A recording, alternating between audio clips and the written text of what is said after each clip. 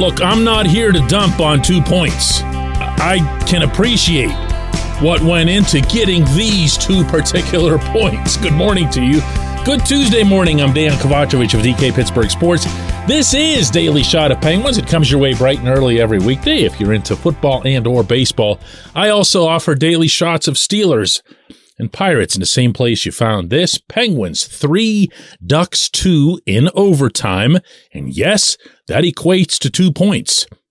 It also equates to 2 points that they really kind of start needing to accumulate. And that actually isn't a bad place to start, considering how they've fared of late. Jake Guentzel got the overtime goal on a 2-on-1 with Sidney Crosby. This after Trevor Zegras tried to pass on a clean breakaway to Cam Fowler for some reason. Fowler wasn't ready for it at all. Penguins go the other way and end the game. Before that, Brian Rust tied the score with 24.8 seconds left.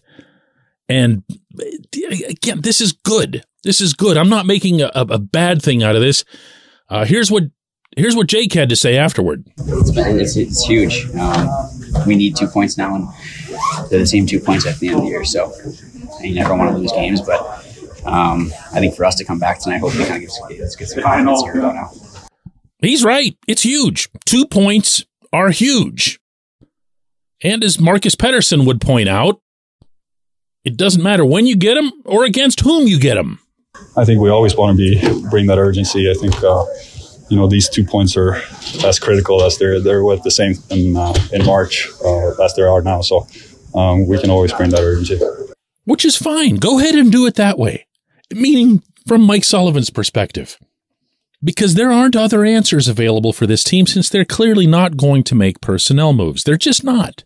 They're just not. I don't believe that this GM is equipped to do that. I don't believe he has any sort of, total transfusion in him.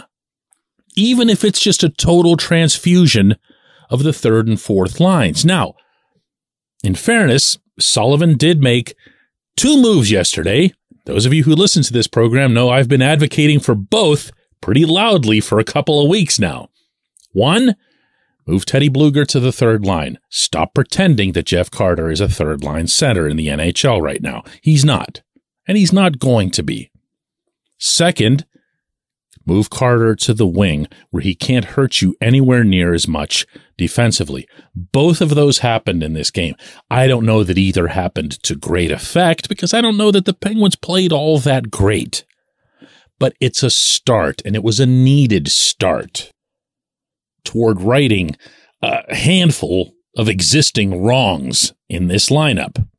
Sooner rather than later, you would hope they also could handle the Brian Dumoulin situation, that they can give chances to other younger players as they did last night in his NHL debut to Jonathan Gruden, and that they can begin finding some inner flexibility to allow for these types of movements to continue as they're needed. Stop getting so married to outdated concepts and, in a couple cases, outdated players. But in the interim, and I'm going to be honest with you, that's all that game last night felt like, was the interim or intermission. By all means, go ahead and accumulate points. Look at the standings. Look where this team is. 5th in the division, 9th in the conference. And last I checked, that latter one isn't going to get you into the playoffs. This portion of Daily Shot of Penguins is brought to you by the good people at the Greater Pittsburgh Community Food Bank, where they're committed to providing food for all of our neighbors in need across Western Pennsylvania. They, in turn, need your help. Find out how $1 can be turned into 5 full meals. For those in need, visit pittsburghfoodbank.org. So based on the fact, and I do mean fact, that pretty much every player being interviewed after this was talking about the 2 points. We got 2 points, 2 important points. That had to have been the message that came from Sullivan and the coaching staff. And that's the right message, because that's going to resonate no matter what. facing the Ducks on a Monday night in mid-January, not so much. Points on the table when you're out of the playoff picture, yeah, those count the same way as if you're facing the Rangers in the middle of March. Arguably more because it's presumed that you'll take those points, and you can't leave them behind. Or if you do, you're going to end up having to get those 2 points in a much, much more challenging fashion from someone else. Besides, the simple, pure pursuit of points is the kind of thing that can get the team to do the things that it should have been doing all along anyway. Look, a big portion of what's gone wrong for this team, particularly in recent weeks, has been, for whatever reason, a lack of focus, a lack of commitment. Maybe they're older, maybe they think they can just coast into the playoffs. Well, the Penguins are automatically guaranteed a berth in the playoffs, right? And whatever it is out of all of that, it wasn't going to cut it. It wasn't going to fly for a whole lot longer. So if the Penguins take care of business and get this handful of points here, meaning these 2 against the Ducks and 4 more, not 2 more, not 3 more, 4 more from the Senators in their next 2 games, at least they're getting back on the points track, and maybe they'll even start playing the game right again. But I'm going to repeat, that doesn't fix things. So they can't go getting comfortable over this from a personnel standpoint. And heaven knows this general manager will be seeking out any opportunity to get comfortable. When we come back, J1Q.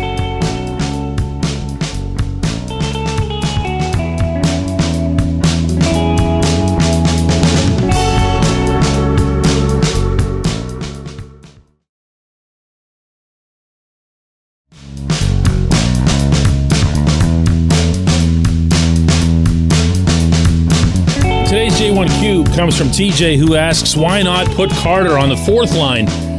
You know, TJ, the numbers don't matter all that much unless you're worried about looking like you're disrespecting someone, or they've achieved so much, or they've shown so much leadership, and now here you are demoting them to the 4th line.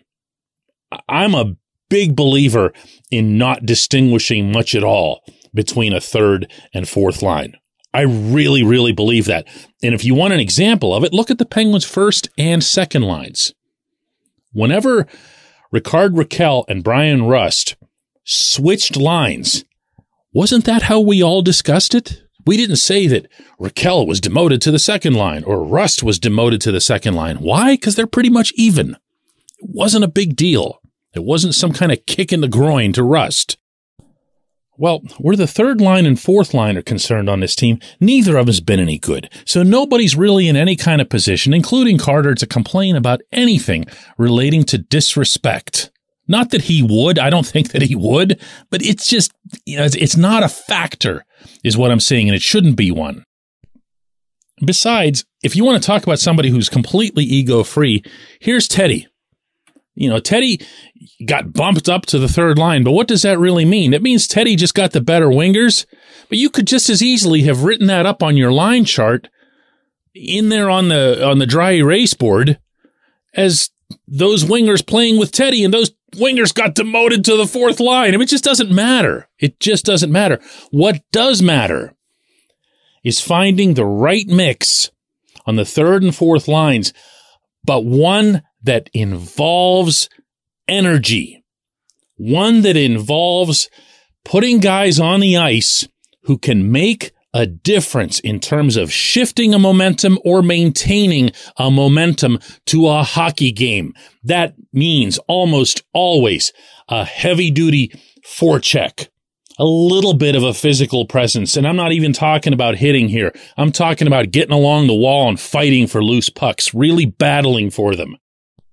And, of course, never to be forgotten when you're discussing 3rd and 4th lines, real live, high-quality, hungry penalty killers, not that stick waving that Carter's doing out there. They keep putting Carter out there on the PK because he can win a draw. Great. Watch what he does after he wins the draw, presuming that he wins it. And he is pretty good on draws still. And that's about it. Otherwise, he's a big body with a long stick that they're hoping will take up some space. Find players that are ready to run through the wall for you. I don't believe those players are here in Pittsburgh. I'm not sure they're in Wilkes-Barre either.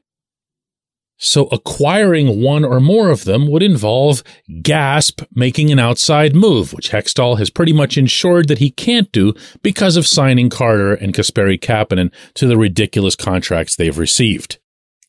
Figure it out. Solve it. Attempt something. Don't just sit there and say, oh, well, salary cap. Oh, no, can't do anything. Things have to change with this hockey team. In the interim, as I mentioned earlier, go right ahead and beat the Anaheims and the Ottawas. Get into the All-Star break with a little bit of a good feeling, but then get to work on putting together a real live third and fourth lines for this hockey team. I appreciate the question. I'll be flying up to Ottawa later tonight to cover the Penguins game against the Senators there tomorrow. Looking forward to that. Love Ottawa. Haven't been back there in 4 years. Let's do this again tomorrow.